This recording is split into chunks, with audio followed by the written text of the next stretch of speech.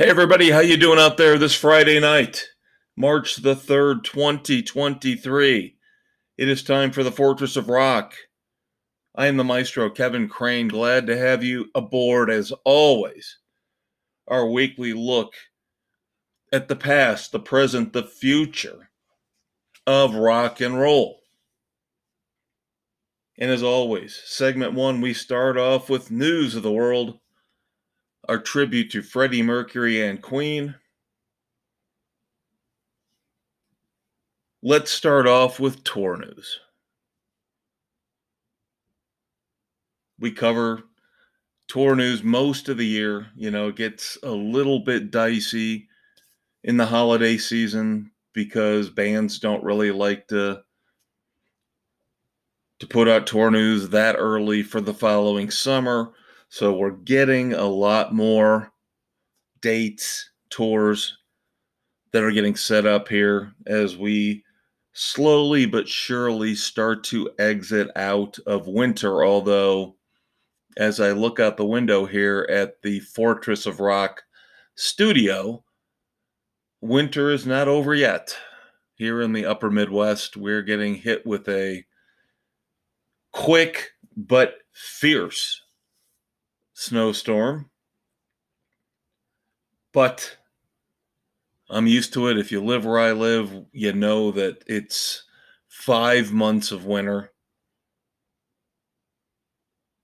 And you wonder why I turn to this podcast with enthusiasm each and every Friday night, because sometimes I wonder why I put myself through this 5 months out of the year.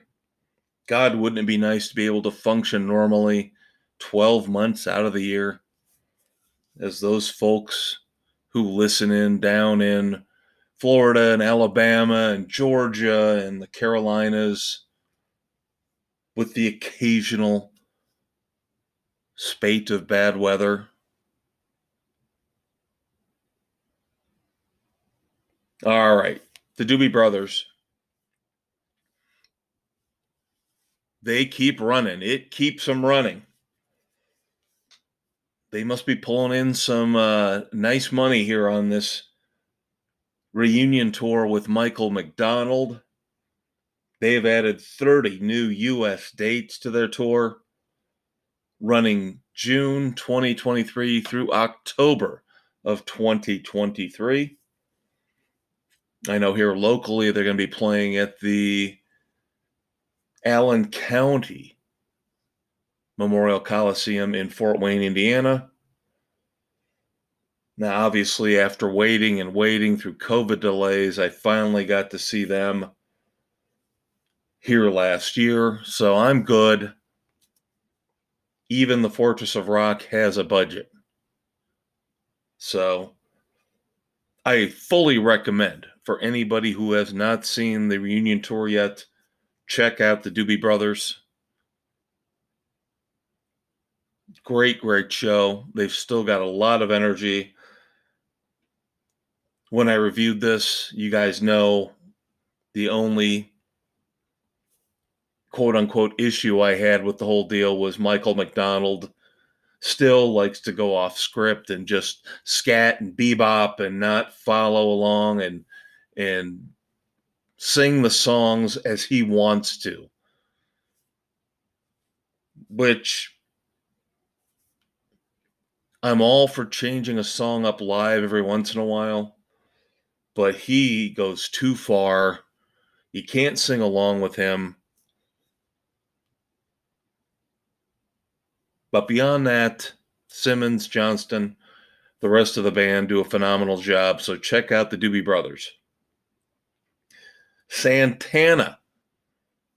Of course, we know we had a health scare here recently with Carlos Santana. They've got 14 U.S. dates scheduled from June until August, calling it the 1001 Rainbows Tour. So if you are a fan of Carlos Santana, you got another opportunity to see him. Good to hear that he is healthy, at least healthy enough to go out on tour. But the biggest news this week, when it comes to the rock and roll tours coming to North America, Paul Stanley, my understanding is Paul Stanley wanted to pull the plug, finally, on the end of the road farewell tour for Kiss, whereas Gene Simmons had spouted off about adding 100 more dates. It seems like Paul got his way, if the reports are true. We have an end. We have a concluding set of dates for the end of the road tour. Kiss will call it quits. They will not go into 2024. They will wind up their careers on the road at Madison Square Garden, fittingly in New York City, in early December. The final dates they've tacked on run through October through December. There is one crucial date for the Fortress of Rock.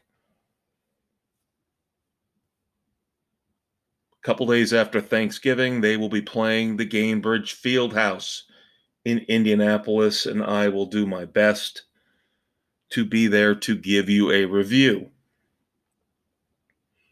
Now, of course, I saw them at the beginning of the End of the Road tour, but it would be kind of cool to see one of the first shows on the farewell tour as well as one of the last shows on the farewell tour.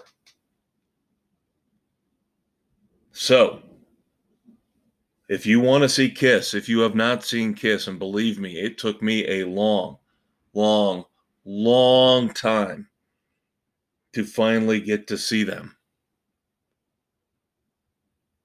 And then when I finally got to see them, I just took every opportunity possible. You've got to get out there and see this show, because there will be no 2024 or beyond.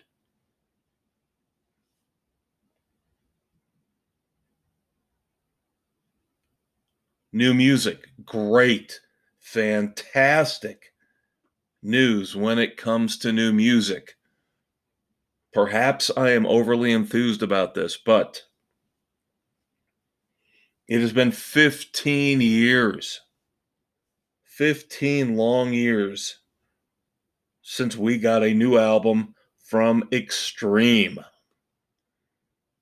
One of my personal favorites, of course. You guys know that I love Gary Cherone, former one-off lead singer for Van Halen. But Extreme, if you have never listened to anything outside of, I will assume you listen to Porno Graffiti, their biggest hit album, with More Than Words and Wholehearted, good for you. But if that's all that you know about Extreme, you are really, really missing the boat. Waiting for the Punchline, Saudades de Rock, Three Sides. This will be their sixth album, coming out June the 9th. Yes, aptly, simply titled 6. With an awesome album cover, by the way. I'm not going to spoil it because it's a visual thing. You've got to go out and see for yourself. It just screams rock and roll to me. Badass rock and roll. Now, Nuno Bettencourt, of course, the guitarist for Extreme, has talked about how this latest effort from his band has been inspired personally for him by the passing of Eddie Van Halen. And if you listen to the brand new single, which just came out this week, Rise, video out on YouTube. You can listen to the song on Spotify, obviously, wherever you listen to your streaming music. You can hear it. I'm telling you, you can hear it. I will give you a full and complete review of Rise next week. I don't like to jump into a review without giving it at least 7 days to breathe like a fine wine. But Rise is absolutely and completely what Nuno Bettencourt is talking about when he says he was inspired by Eddie Van Halen. Rise to me almost sounds like what Van Halen Mach 3 should have sounded like with Gary Cherone. I'll leave it to you, my listeners out there. You sample it, you listen to Rise, you tell me if you cannot hear the great Eddie Van Halen channeling through Nuno Bettencourt. Cannot wait for June the 9th. Cannot wait for 6 from Extreme. Now, the one thing I will say about this that kind of upsets me a little bit, obviously, only the 6th album from Extreme in 3 decades. And I get a little bit upset with Nuno Bettencourt because I wonder, is the only reason we're getting this album because of what we saw at the halftime of the latest Super Bowl? Because, of course, you know his side project is playing guitar in Rihanna's band. Now, I'm sure it's a well-paying gig. I am sure she makes it worth his while.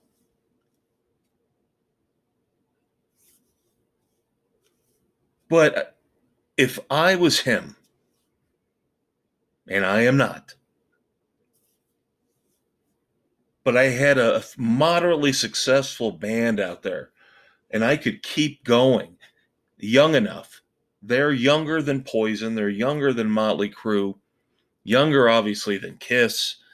They are the guys that could possibly, maybe, along with Guns N' Roses, Skid Row, keep the rock and roll vibe from the late 80s, early 90s driving forward. How long has he kept Gary Cherone, Pat Badger? How long has he kept this band on hold? Kept those guys on hold while he's playing, I'm sorry, meaningless guitar work for Rihanna. To me, it's, again, I'm a cynical guy. I look on the dark side, but is he simply doing it because he can make a paycheck, a nice paycheck, instead of going back to his guys, his boys from Extreme, and putting together music that could enhance their legacy? Right now, Extreme should have had at least 8 or 9 albums out. And if it's because of this whole Rihanna thing, then it does disappoint me a bit when it comes to Nuno. But once I heard Rise, once I heard his guitar work on Rise, water under the bridge. I will forgive him, especially if the rest of 6 is as good as Rise. Now, here's an interesting modern day marketing strategy. Normally, bands announce a new song. Maybe 2 or 3 weeks later, they announce the arrival or the impending arrival of a new album. I have never heard of a band who has said, you will get a new song from us in 2 weeks. Here's the title, but you got to wait 2 weeks before you get it. It just seems very interesting and odd to me in this day and age. I don't know if you guys can hear this in the background, but this is so cool. We're getting thunder snow right now. We are getting thunder snow.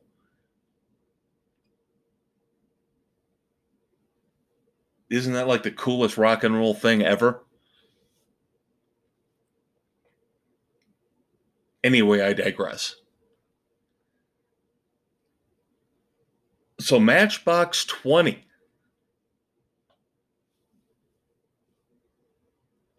We have not heard from them in quite a while. They have been trying to get their tour going for years and years, and they have suffered through COVID delays. So finally, maybe this year, they'll get back out on the road. So hopefully this announcement means that there is a new album coming in 2023 from Rob Thomas and the boys.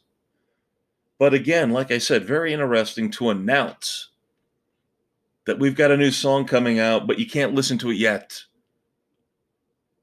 You got to wait till March the 17th until you hear and listen to this title. This is a very, very bizarre title. Now, do I love it? Yes. I can't wait to hear it. But again, a really bizarre title. The new Matchbox 20 song is Wild Dogs, subtitled Running in a Slow Dream. Once again, not out yet. Out March the 17th. I have faith in Rob Thomas. I do think he is one of the best songwriters out there. Again, they upset me. We just talked about Extreme. 15 years between albums. Matchbox 20, not much better right now. Yes, we know Rob Thomas has his solo career. But at least we're getting new stuff. So when we get to the end of March, of course, the Fortress of Rock will review the new Matchbox 20 song, Wild Dogs, Running in a Slow Dream. Then finally, we joke about it each and every week. We've been doing it now for months. You can't go through a week here on the Fortress of Rock. You cannot go through a week here in segment 1, News of the World, without talking about the drama either in Journey or in Pink Floyd. So, guess what? Last week, we talked about Journey and how Greg Rowley came back, rejoined them. Good drama, positive stuff. But now we move back to Pink Floyd this week. And it's negative and it's nasty. The city of Frankfurt in Germany, for those of you who somehow have forgotten about geography,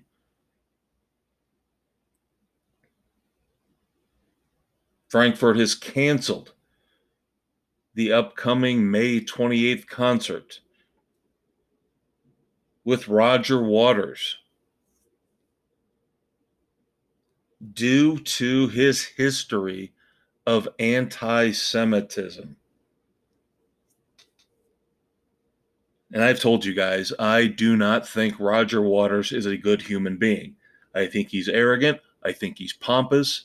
I think there's something insidious and nasty and possibly borderline evil about him. We recently talked about David Gilmour and his wife and how they took to social media. Her more so than him, but he agreed with her comments.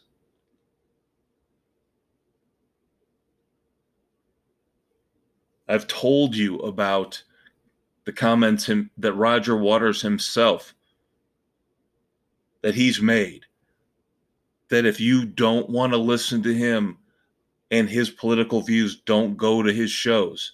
So that tells you he doesn't care about his music as much as he claims to. He cares more about his ego, himself, and how he thinks the world should be run. And then, of course, we talked about recently the audacity of Roger Waters re-recording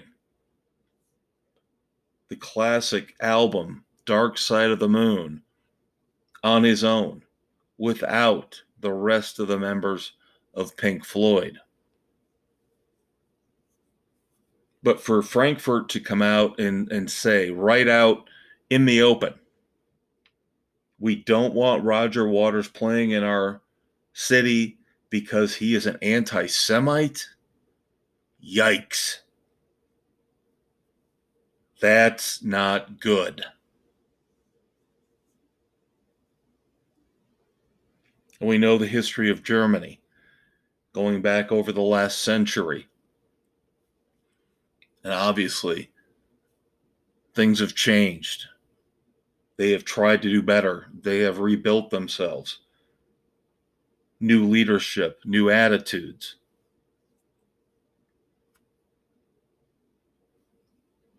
And you cannot throw the word anti-Semite around casually. I know that's the way the world works nowadays, but you just, honestly, among those of us sane, logical, mature individuals out there left in the world, you can't throw accusations like that around lightly. But this went before the city panel, the city board, and they voted to say we don't want Roger Waters in our city performing because history shows to them that he is an anti-Semite. So maybe Roger Waters, he's got all the money he needs in his limited time left on this world. And I'm sure he'll fight back angrily and claim that he's never done anything wrong. But maybe Roger Waters needs to look at himself in the mirror and make some peace with the former members of Pink Floyd, with the fans, with everybody. Stop being so arrogant. This is a problem we see in Hollywood, in California, in New York, in America. I'm sure other countries have issues similar to ours.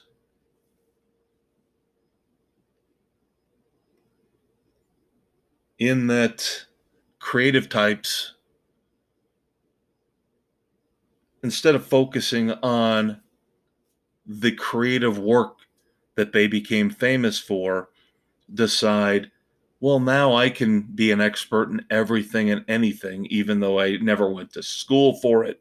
I don't have a degree for it. I don't have all that much real world experience other than being on a tour bus overseas or in other countries. The ego needs to settle down. The ego needs to be brought down a little bit. And maybe what Frankfurt has done here, I doubt it, but maybe the move here that Frankfurt has done will cause Roger Waters to think a little bit about his attitude, his ego, and maybe realize he needs to be part of the solution, part of the rest of the world, and not act like he is so far above it that he can dictate who's right, who's wrong in his eyes because he's simply a rock and roll performer. All right, with that, we end News of the World. Segment 1 here, episode 81 on March the 3rd, 2023 is over. Again, as I listen and watch this thunder snow, it's just fascinating to me. We never get this kind of stuff where I live. It's usually the blizzard or the, late summer massive thunderstorms. Never get the combo. But segment 2 is coming up next here on the Fortress of Rock. Breakdown, of course. Steel Panther. We will do our best to review this new album without breaking our rules as we try to keep the Fortress of Rock podcast clean. And it's going to be tough, believe me. Then, of course, later on, Doc Brown and I are going to take the DeLorean out into the thunder snow and take you back in time into rock history. All that good stuff still to come here on Friday night, March the 3rd. I'm the Maestro. This is the Fortress of Rock. I'll be right back. Thank you so much for tuning in to the Fortress of Rock podcast with me, the Maestro, Kevin Crane. Of course, that was segment 1, the news of the world, our tribute to Freddie Mercury and Queen, where we look back at the past week in rock and roll and all the news and all the controversies that you deserve to know about. Next up is the heart of the show, the meat and potatoes breakdown, where we are going to review all the new songs, all the new albums, all the new concert tours, the shows that I've seen personally. Stay tuned for that. Of course, we're now available on Spotify, Anchor, Apple, Stitcher, Castbox, Google, Pocket Cast, and Radio Public, wherever you listen to your favorite podcasts. Hang out, kids. We'll be right back. All right, everybody, welcome back to the Fortress of Rock here, segment 2 in episode 81, March the 3rd, 2023. This is breakdown, of course, our tribute to the late, great Tom Petty and the Heartbreakers. Going to be a very interesting segment here because I have to show some restraint. I've mentioned in the past I do multiple podcasts, some of them very explicit, Sports Frenzy 2.0. I get to vent about sports. In the weekend edition, I get to vent about movies and pop culture and the idiocy of Hollywood, and I do not let anything hold me back. Curse, swear, terrible, awful, innuendo, but I don't apologize for it. I have another podcast I do with my daughter. Very, very clean, very, very straightforward, as is The Fortress. The Fortress is here to talk about rock and roll and as bawdy, as nasty as rock and roll can get. I'm here to try to make this podcast as accessible as it can be for everybody out there. So, with all that being said, I have to try to put together a review for you of Steel Panther's new album, On the Prowl. Now, for those of you who do not know Steel Panther, Steel Panther is one of my current favorite bands out there.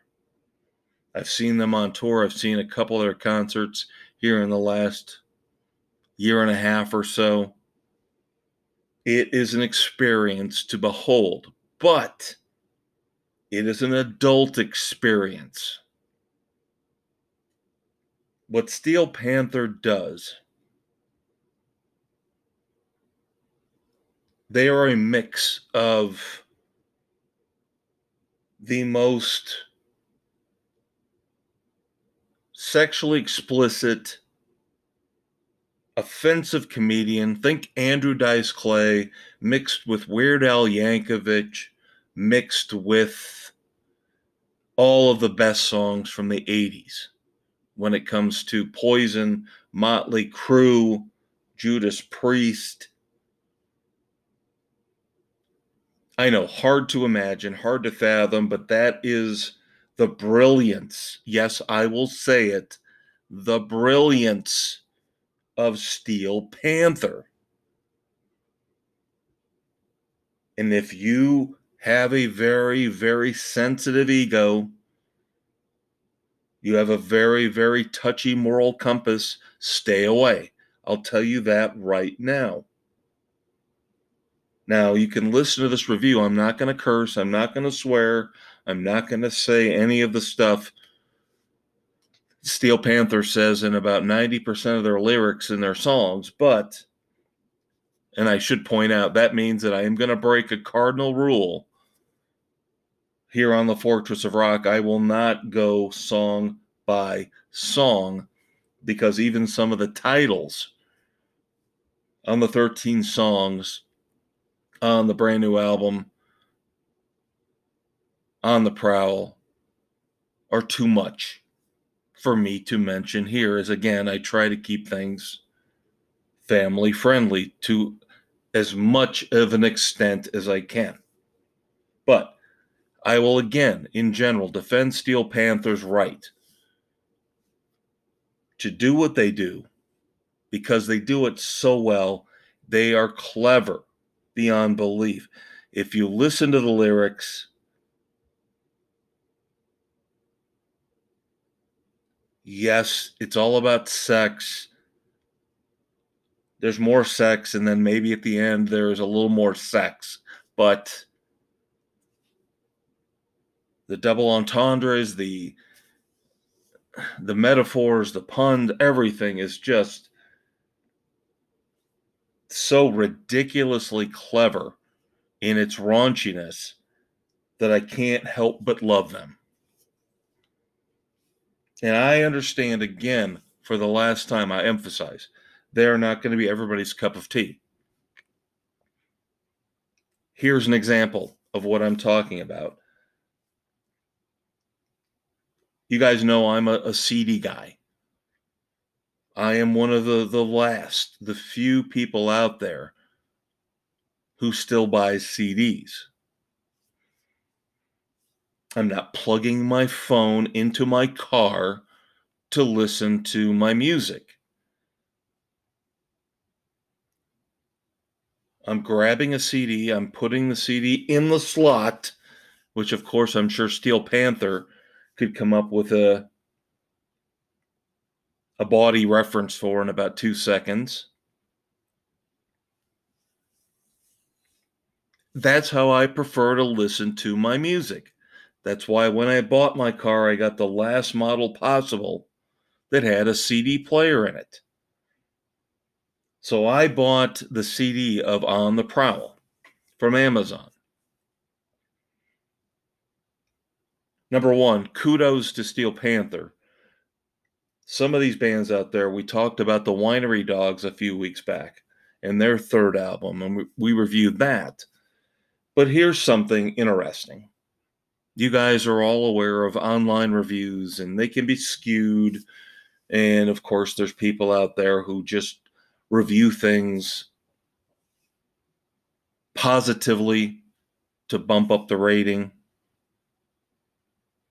even though they work for a certain company that backs the product,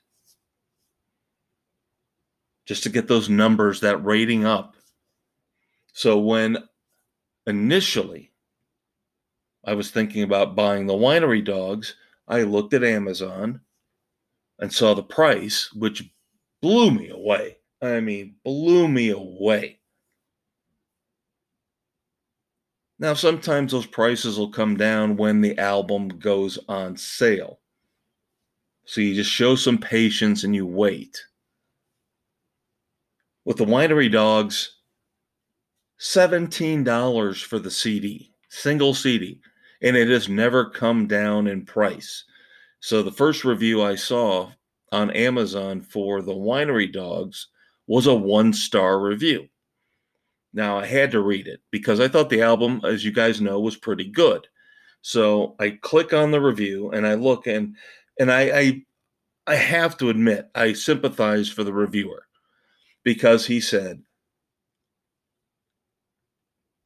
the album is good. I know I've listened to the music on Spotify already. It's good, but for you to charge me $17 for a single CD is pathetic. And you guys need to fix this. I don't know if it's the record label, the band, Amazon, you got to fix it.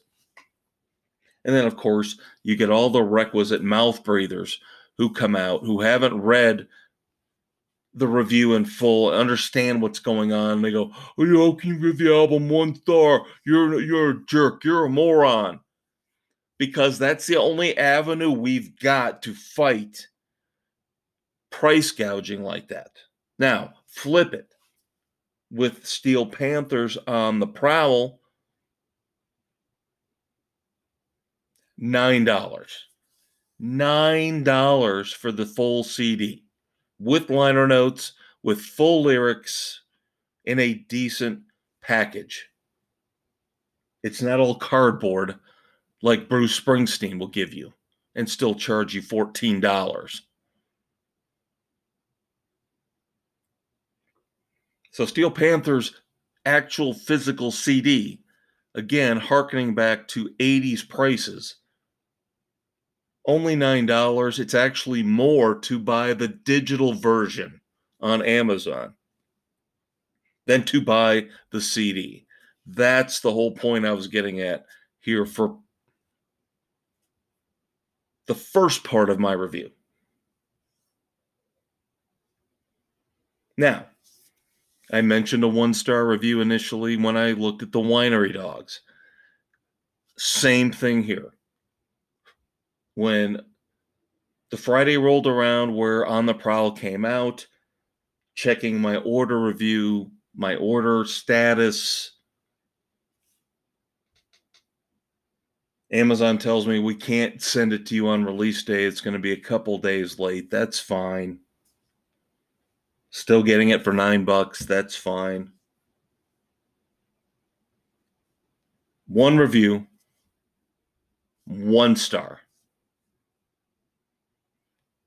And some guy, his screen name is, get this, here to the number 2, rock you, the letter U. Yes, this guy gives it a 1 star and chastises us because we're all immature. We need to grow up. Steel Panther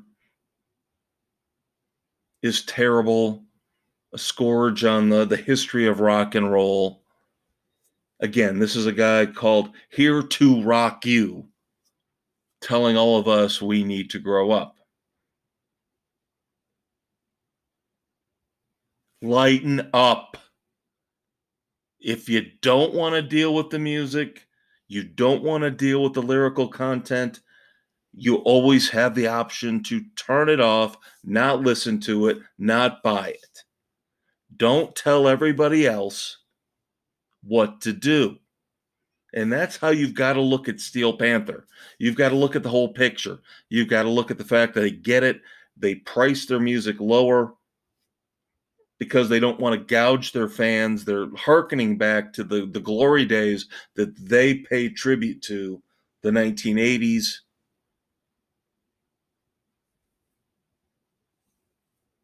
You can call the lyrics misogynistic. I say they are fighting sexual repression. We all need to lighten up.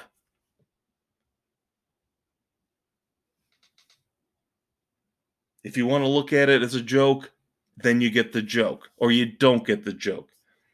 If you want to look at it in a deeper context, then I will tell you that I think America is sexually repressed, where you say it's misogynistic. So again, tit for tat, No pun intended. One side versus the other, divided as we always seem to be here in America in 2023. So again, I can't do this song by song. I've just got to tell you, it's a catchy album. It's a great album, lyrical content aside. Now, a song we reviewed on The Fortress here recently, 1987. We can talk about arguably one of the best songs on the album, a great look back at that era that I've been discussing here ad nauseum. But the lyrics, if you listen to them, are so heartfelt and so cool. And you tell me, as the boys reference, if you didn't think in 1987 Dave and Eddie were getting back together. That line in and of itself alone makes 1987 worth listening to. You've got guest appearances on the album from Dweezil Zappa. The closing song, Sleeping on the Rollaway, is awesome. Again, a lot of the titles I can't discuss. Teleporter is interesting. Midway through the album, I think it starts off with an Iron Maiden type riff. Very cool. There's the whole We're Getting Older song, Ain't Dead Yet, where lead singer talks about his six-pack as becoming a keg.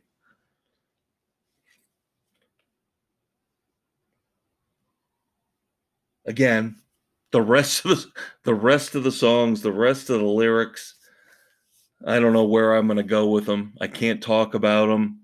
And I will tell you on the second song of the album, Friends with Benefits, they might go too far even for me. And I consider myself pretty liberal when it comes to accepting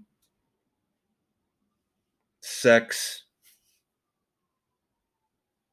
violence, anger in my lyrics because I can separate it from the real world.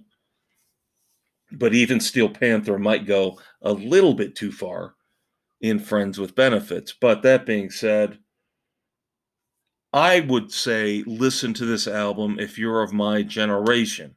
If you grew up in the 80s, even if you grew up in the 70s, before the age of flannel and staring at your toes wearing flannel,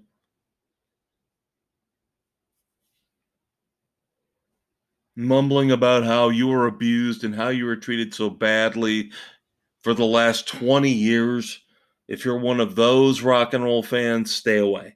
Stay away from Steel Panther. Otherwise, if you grew up with the Crew or the hedonistic disco era of the 70s or Poison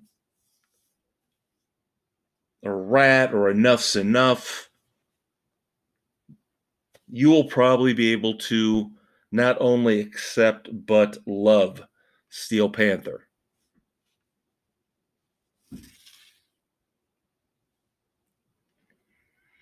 All right, so for our song reviews this week, a couple curveballs. I mentioned these last week. I briefly touched on them.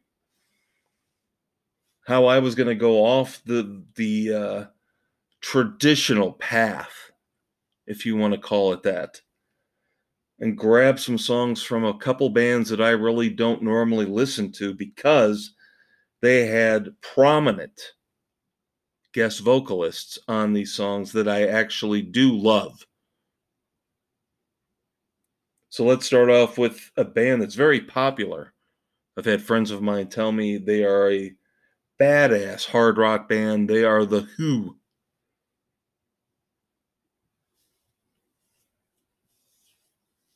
If you've seen their picture, if you listen to Spotify on your TV, or maybe even on your phone, the band's picture will pop up. And these guys, wow. Yeah, these guys are intense.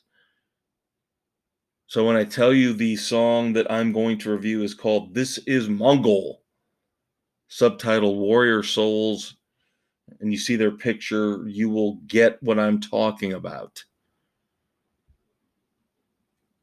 Now, the cool thing about this song is that they have brought in Alice in Chains co-lead singer William Duvall. And of course, William Duvall was brought in after the death of Lane Staley. So, of course, Jerry Cantrell is still the de facto leader of Alice in Chains, but William Duvall handles about roughly half the vocals. Again, another band, and I will beat this drum to death, another band that does not put out nearly as much content, new content, as they should. This new configuration of Alice in Chains with William Duvall has only put out 2 studio albums in over a decade.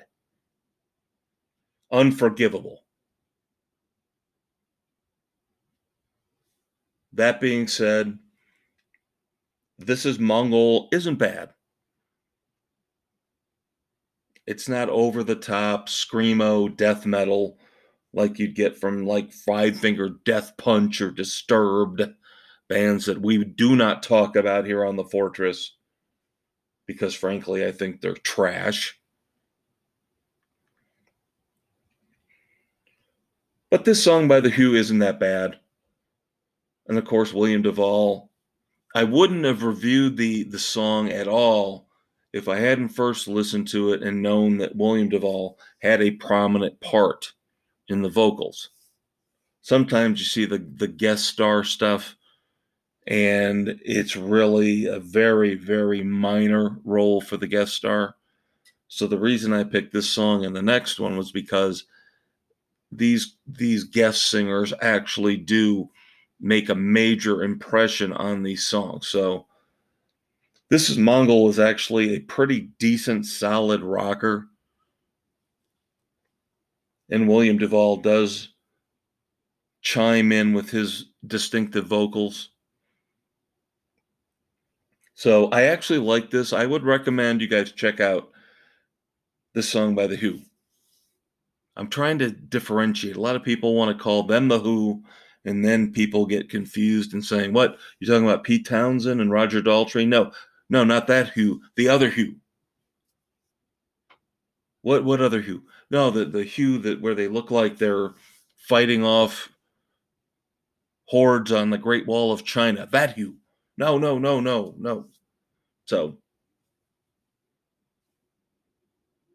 good song. Check it out. Now, this one, the final one I'm going to review here on Breakdown this week, band I had never heard of before. I had heard of The Who before. I have friends who listen to them. Not completely out of the loop on newer rock, but still. I have never heard this band, Fire from the Gods, before. Never heard of them. And this is where Spotify has actually worked well for me at times. They make some great suggestions, other times awful suggestions. But of course, like you, I have half a brain. I can figure out which ones to filter out and which ones to give a try to, which ones to have a go at it. Let's listen to it. Let's see something new, something different. So, Fire from the Gods. The song it's called 1,000 Lifetimes. But what drew me in, of course, again, another guest vocalist. In this case, even more impressive than William Duvall of Alice in Chains, you get on 1,000 Lifetimes an appearance from one of my favorite singers of all time. I put him in the top 5 all-time rock vocalists personally. So all you rock snobs out there, shut up, settle down. Okay? Personally, for me, I love Corey Glover of Living Color. I think his voice is strong, passionate, fierce, angry, everything you want out of a rock singer. He's up there for me with the greats Chris Cornell and Jim Morrison. I just love Corey Glover's voice is second to none in the rock pantheon. And he makes a prominent appearance here on the song Thousand Lifetimes from Fire from the Gods. Now, the only problem I have with this song, now it for the most part, it sounds like it could have been a lost Living Color track, but the lead singer from Fire from the Gods, vocally very similar to Corey Glover, but a weaker version. So I don't want to rip on him, but at the same time, when you can hear the strength in Corey Glover's voice, the difference in the tone, the timbre, anything, anything you want to compare in terms of vocal range, ability, Corey Glover basically is this guy and what he would want to be if he was like 5 times better. And again, that might sound mean, that might sound callous and cruel, but that's why Living Color, in my opinion, is a borderline Rock and Roll Hall of Fame legendary band, and Fire from the Gods probably will never play for more than 200 people on their best night. Their lead singer is just a weaker version of Corey Glover. Now, again, Glover lifts this song up. The song is structured with a little bit of rap rock, little bit of heavy metal, where again, it sounds like it could have been a lost Living Color track. I liked it a lot. So I recommend you check out Thousand Lifetimes from Fire from the Gods, featuring Corey Glover of Living Color. All right, kids, that's going to do it for segment 2. Breakdown is over. Next up, in the nasty thunder snow that we're getting here in the upper Midwest, Doc Brown and I are going to take the rock and roll DeLorean out as we do every Friday night. You don't want to miss it. I Want to Go Back is coming up next. Stay tuned. All right, now that we've looked at the current state of music in our breakdown segment, it is time to climb into the DeLorean and travel back in time to look back at moments in rock and roll history, birthdays, deaths, anniversaries of song and album releases. It is time for I Want to Go Back, our tribute to Eddie Money. Stay tuned. And as always, we're on Spotify, Anchor, Apple, Stitcher, Castbox, Google, Pocket Cast, and Radio Public, anywhere where you listen to your favorite podcasts.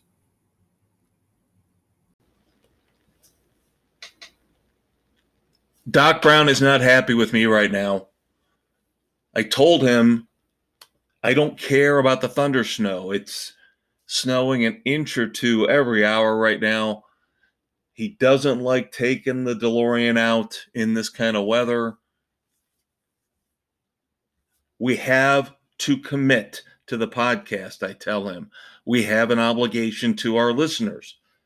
So we are in the car. We're taking the rock and roll DeLorean out. The windshield wipers are going full speed. We're going to make it into the time stream here on episode 81, March the 3rd, 2023, and we will get into I Want to Go Back. Of course, the third segment here each and every week on the Fortress of Rock. Our tribute to Eddie Money, anniversaries of classic album releases and moments in rock history, birthdays. Great stuff. But of course, this is a time where we also take care of some business. First and foremost, to tell you that even though you have found us out there in podcast land, wherever you have found us, you have options. The Fortress of Rock can be found each and every Friday night. New episodes are on Spotify, Anchor, Google, Radio Public, Pocket Casts, Apple, Overcast, Castbox, Stitcher, Amazon Music, and Audible. Also, of course, don't forget to check out the Facebook page. We just posted our latest weekend rock project since it's Friday. The last few weeks we talked about war and love. So now let's turn to religion. So this weekend's rock project involves your favorite, your best, your classic rock songs that discuss the heavens, the angels, God, Jesus, whatever it might be. But we're staying away from the other end. We're going up. We're not going down this week. Next week, we will go down. And we'll talk about the guy with the horns and the red skin. No, it's not racist. Don't take it that way. And I'm not apologizing.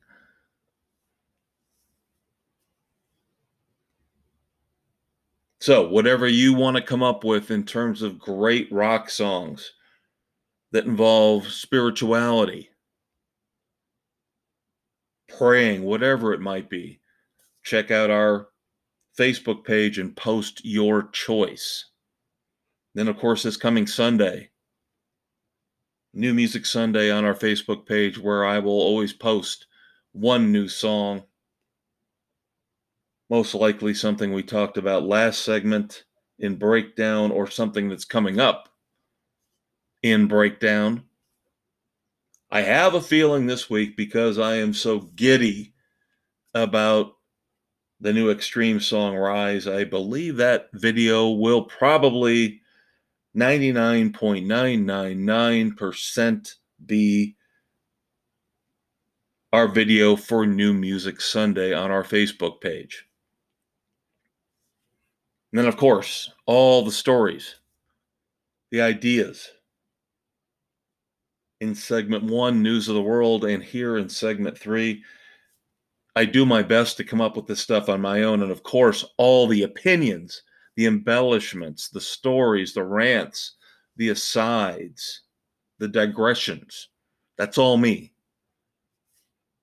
But the nuggets, the kernels, the truths, the dates, the places, the times, 3 main sources: ultimateclassicrock.com, thisdayinmusic.com, and of course, if it's got to do with Van Halen, it's most likely coming from the Van Halen news desk.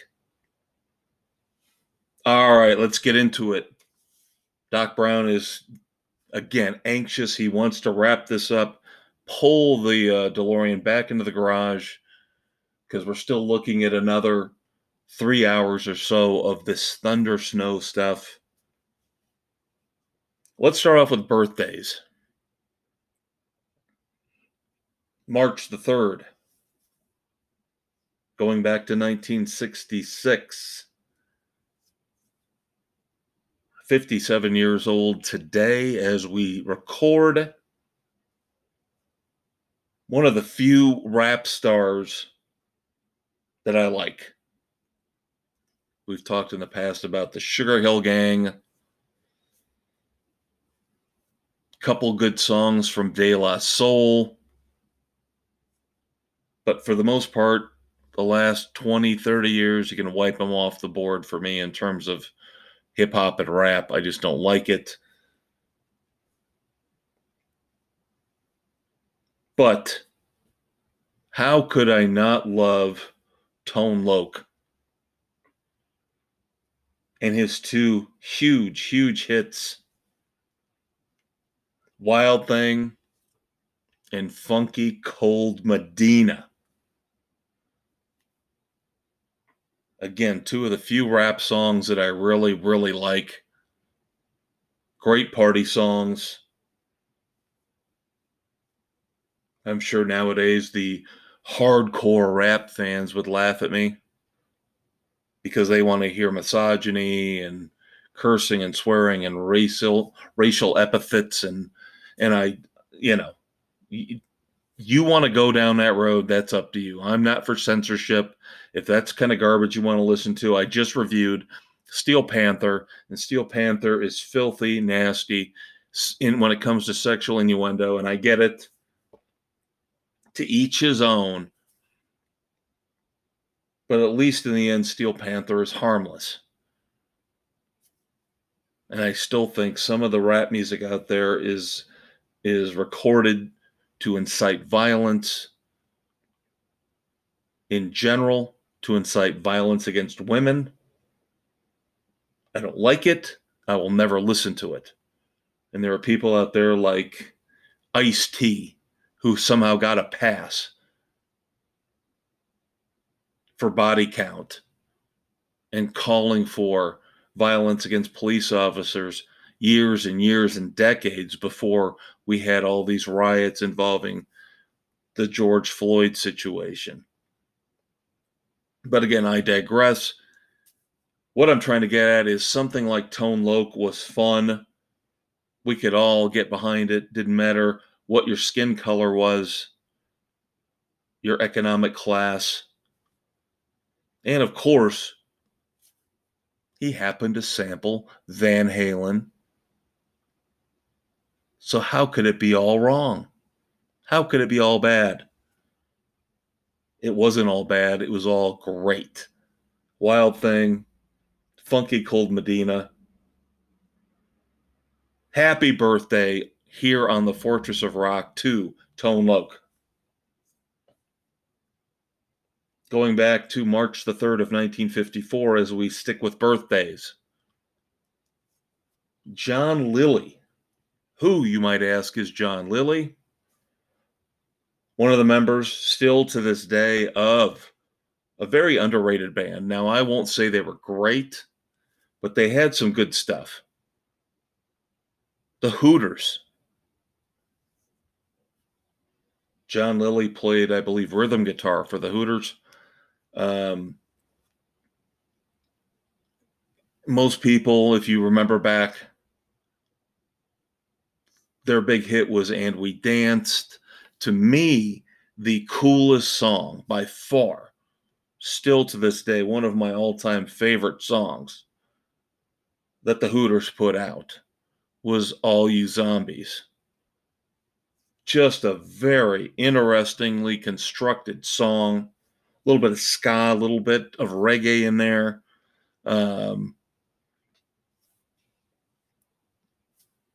To me, as I interpreted the song, a very interesting commentary on being a lemming.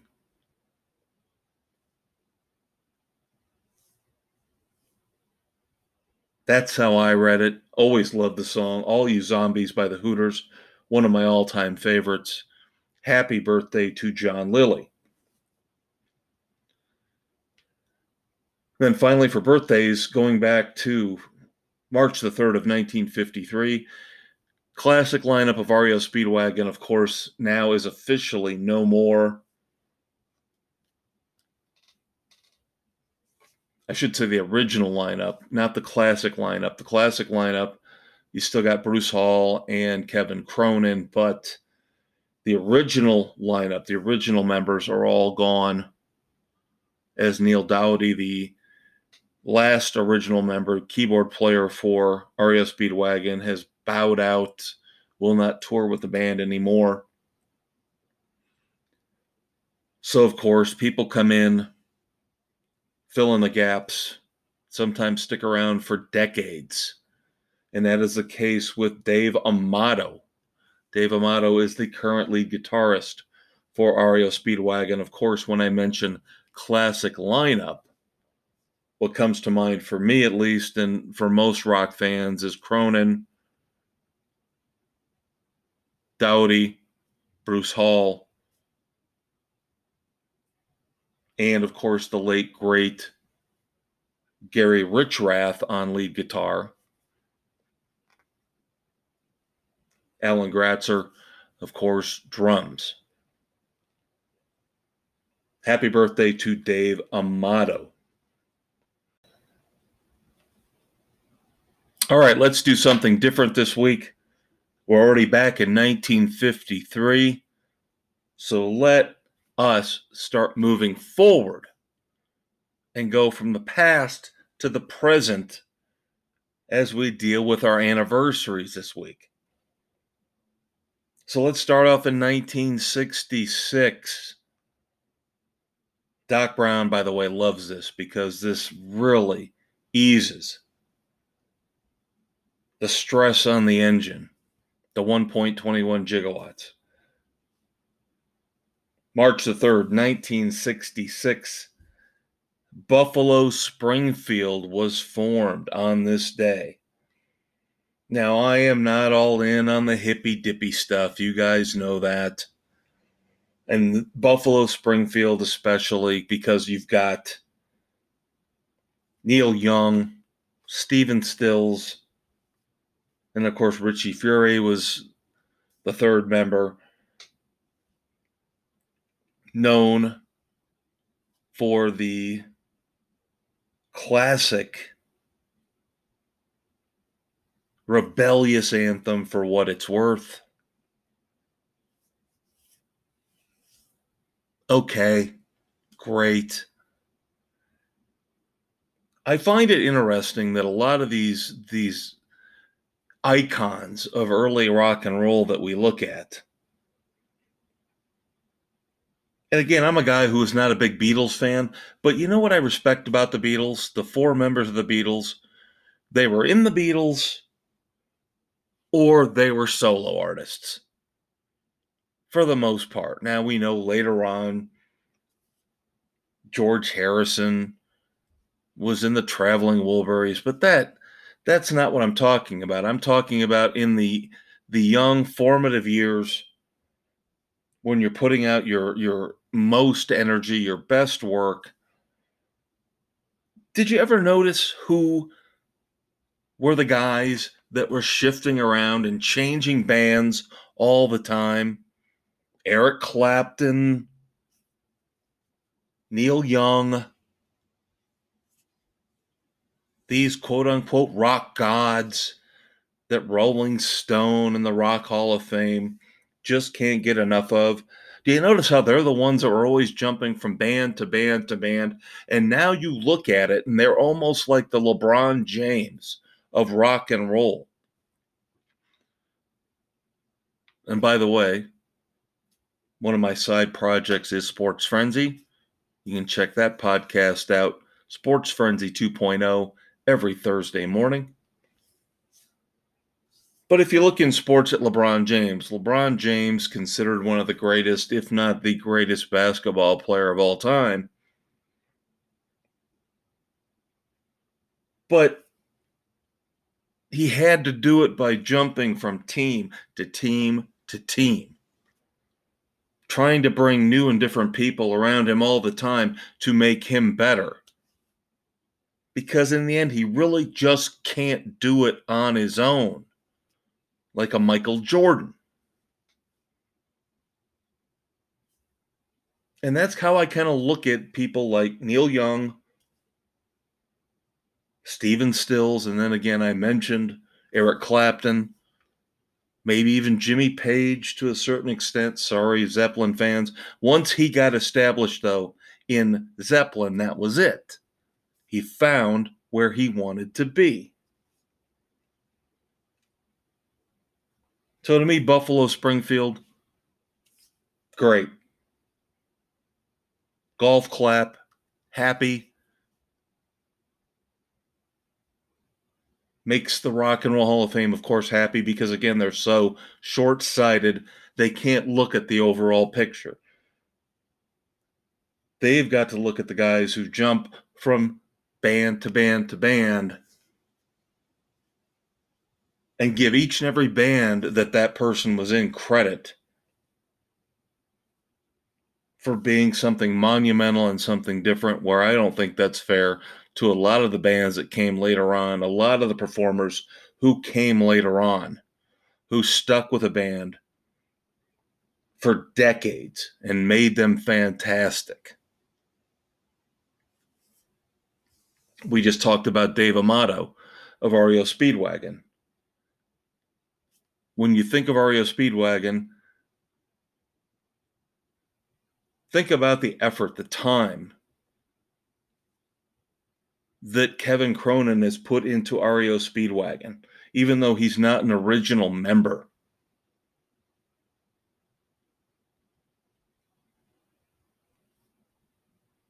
And again, I'm biased. I get it.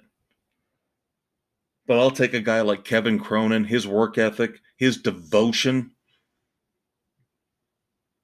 Yes, and I know there was friction, fights with him and Gary Richrath, but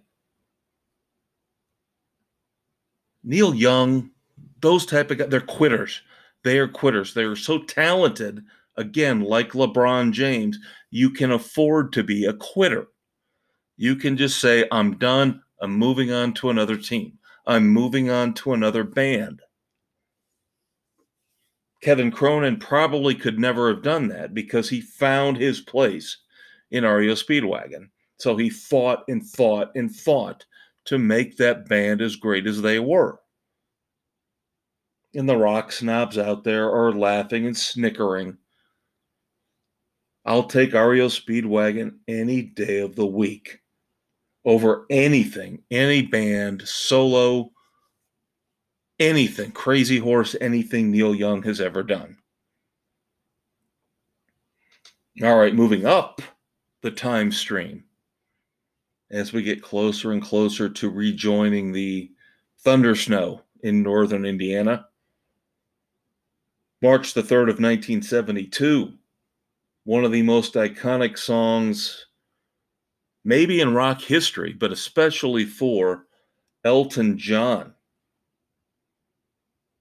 Rocket Man was released on this day in 1972 as a single.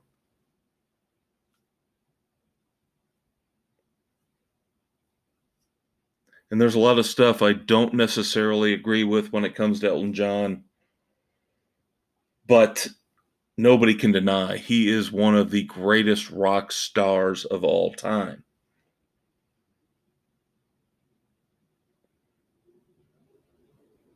Now, for me personally, as we move up to 1979, March the 3rd,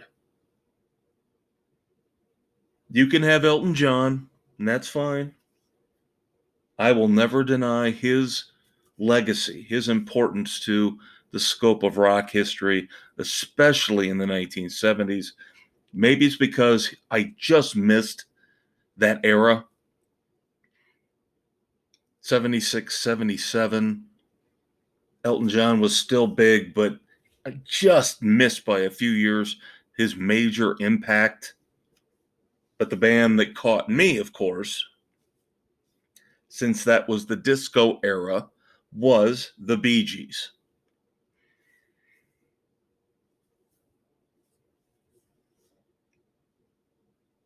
We all know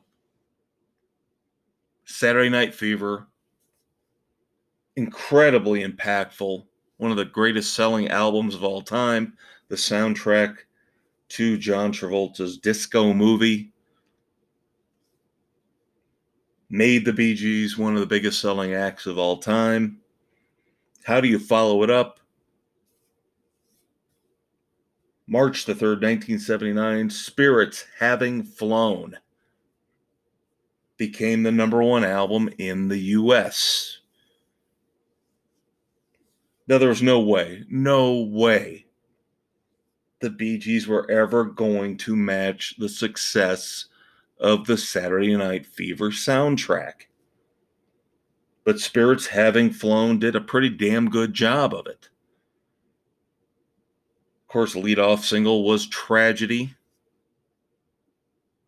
You can mock me and you can make fun of me putting the Bee Gees on the Fortress of Rock all you want, but I still think to this day that era of music, R&B, soul, disco, all that good stuff throughout the 70s brought us together. There was no worry about racism, color of somebody's skin, the style of the music. If it was good, we all listened to it. If it was bad, we all rejected it. Well, maybe not. Maybe we all listened to it anyway. But spirits having flown, the Bee Gees follow up to Saturday Night Fever, #1 on the U.S. album charts today in 1979. Now we want to go 180. You want to talk about as hard of a 180 as you can get. We jump up to March the 3rd of 1986. Let me just point something out to you that will boggle your mind. Just talked about the Bee Gees. 1979, 7 years. 7 years later. You would think it was decades between these two albums with how stylistically different they are. March the 3rd of 1986, Metallica released the landmark album Master of Puppets. The first Metallica album that I bought. Of course, this was a precursor to the tragic death of bassist Cliff Burton. And I've told you guys in the past, this album was a little scary to me. Just something about it. Sinister, dark, but oh so good. And that was the album, Master of Puppets, that I believe really opened the door for the widespread appeal to come. Of course, then next was And Justice for All.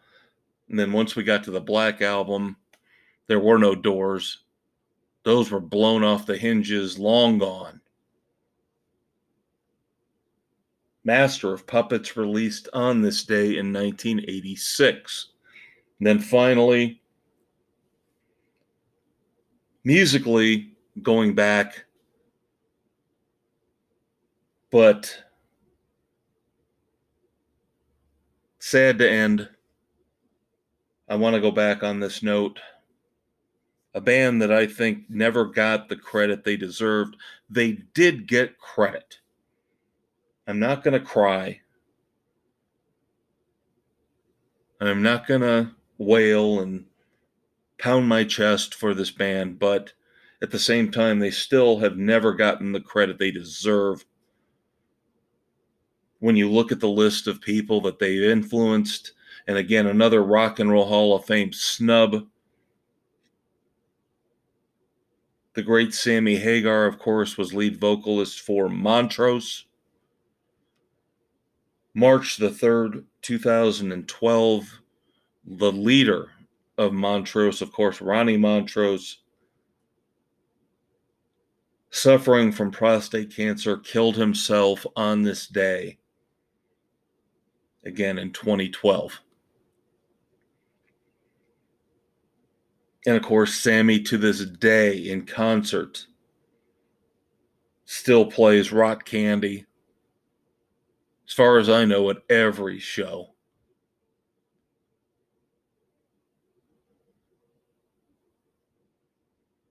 A band that has survived over time in terms of their sound, their influence.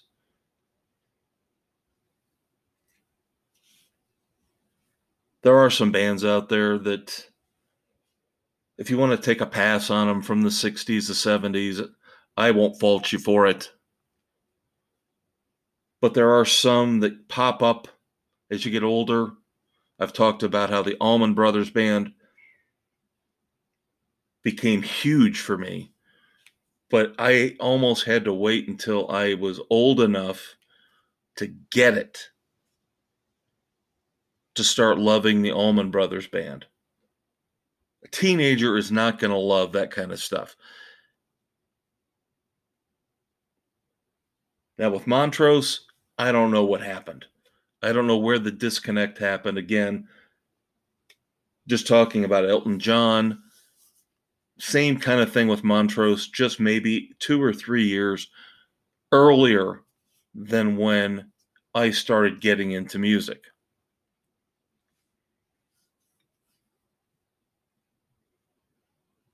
But looking back with what I know now, listening to interviews with the rockers that I love, that you love, it's undeniable the influence that Montrose had on rock and roll today and rock and roll forever.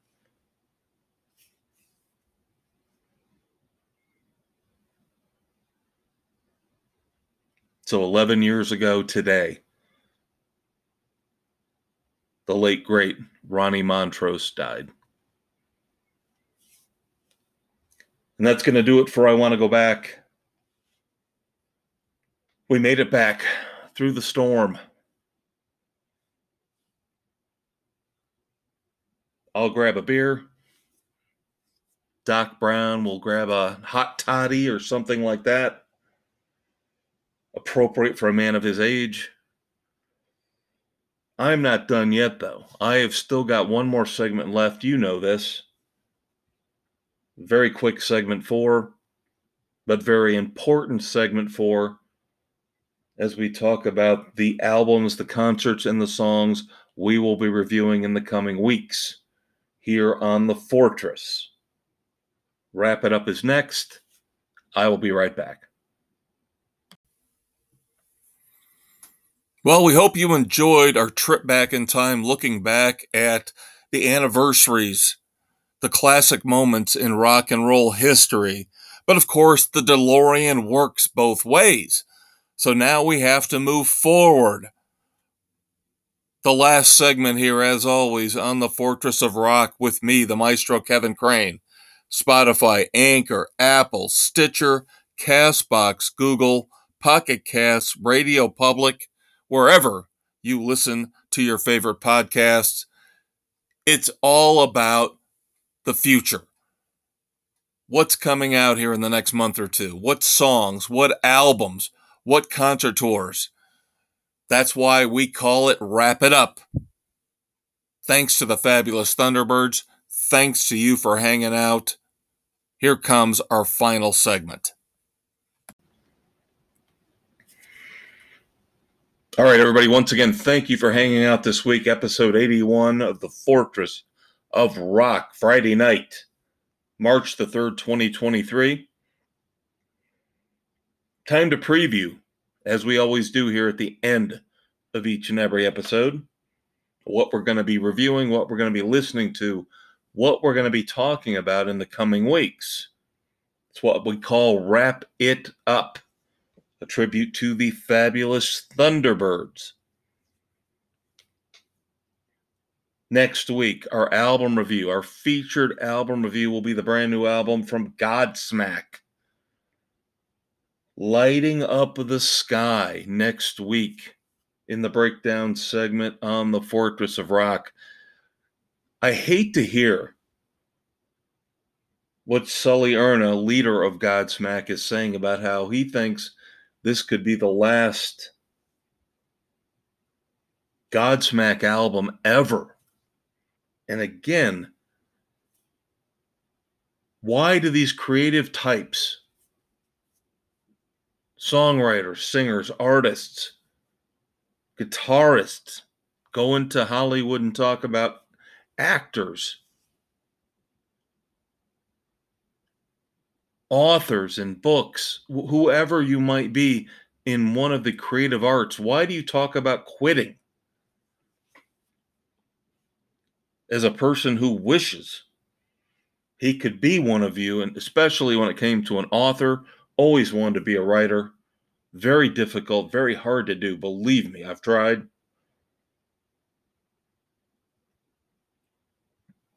I get the fact that you don't want to tour. That I completely understand.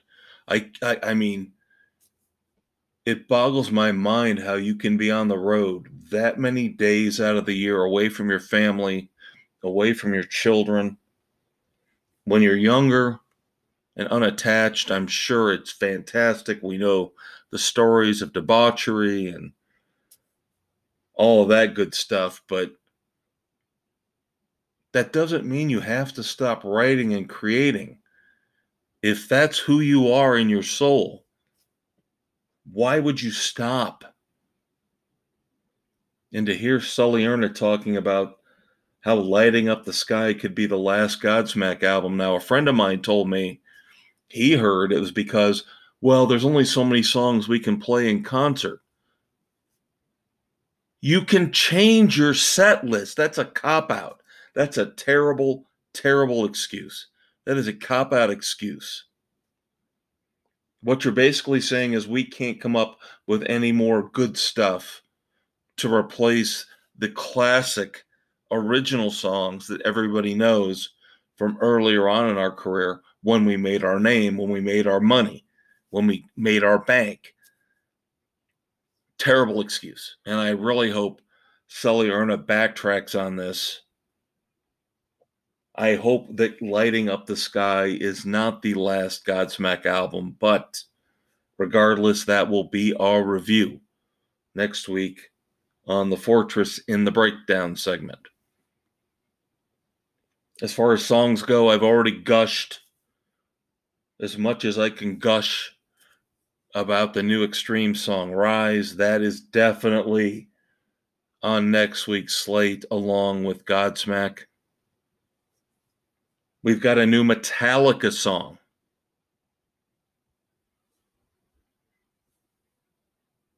Wanted to mention this last segment, did not when we were talking about Master of Puppets.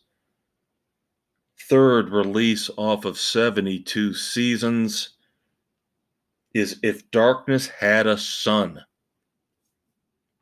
We will review that here in the next couple weeks on the Fortress of Rock. We're still looking at reviewing Peter Gabriel, The Court, the second release off his upcoming I/O album. Again, one of these albums that they got to make hard to pronounce. How do you pronounce it? God forbid we upset the delicate artiste by not pronouncing his indecipherable album properly. And I could say the same about the Smashing Pumpkins. Is it autumn? Is it autumn? Whatever this massive project collection ends up being, as I mentioned last week, they have released officially the song Empires, but Acts 1 and 2 look to be out already on Spotify, which basically make up a full album and then some. So we will see. That could be a review coming up soon. We've talked about Black Star Riders, of course, last week. We reviewed Crazy Horses. Impressed with that. Impressed with the legacy. Going back to Thin Lizzy. So that new album from them, Wrong Side of Paradise, again, could be on the slate here coming up. We've got down the road the new Metallica album in April. We've got the new Hold Steady also in April. In June, of course, we've talked about the new Extreme. Today, we have talked about, unfortunately, the delay of Dark Fighter from the Rival Sons. That will be out in June, so we will make it work. Hopefully, Matchbox 20 That new song we talked about in the first segment, along with all the news with Extreme, that new song, Wild Dogs, will be a precursor to a full album. So hopefully, fingers crossed, we're still looking for Mammoth WVH. Wolfgang promised us a new album this year. Said he was going to have it done by the end of January. When I saw him with Alter Bridge a few weeks ago, you guys know the review. I discussed this. No new songs. And if he didn't have it done, he didn't get the album finished, I'm worried because he's going to be on the road for a long, long time. With Alter Bridge, with Metallica, just trying to find the new music for you guys, trying to find the new stuff. We know a new Rolling Stones album is somewhere on the horizon, probably in 2023. So keep your rock and roll chin up, as I will. We will keep our eyes out, keep our ears peeled. I think I mixed my metaphors there. Do you keep your eyes peeled and your ears out? Nose to the grindstone. Whatever it takes. We will find you the best in new music. We will find you the latest in rock and roll news here on The Fortress. I will mix my metaphors. But in the end, it's all about the music.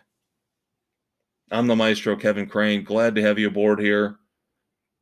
Next week, March the 10th, episode 82. Hope you're there with me. Friday night, as always, take care. Talk to you next week.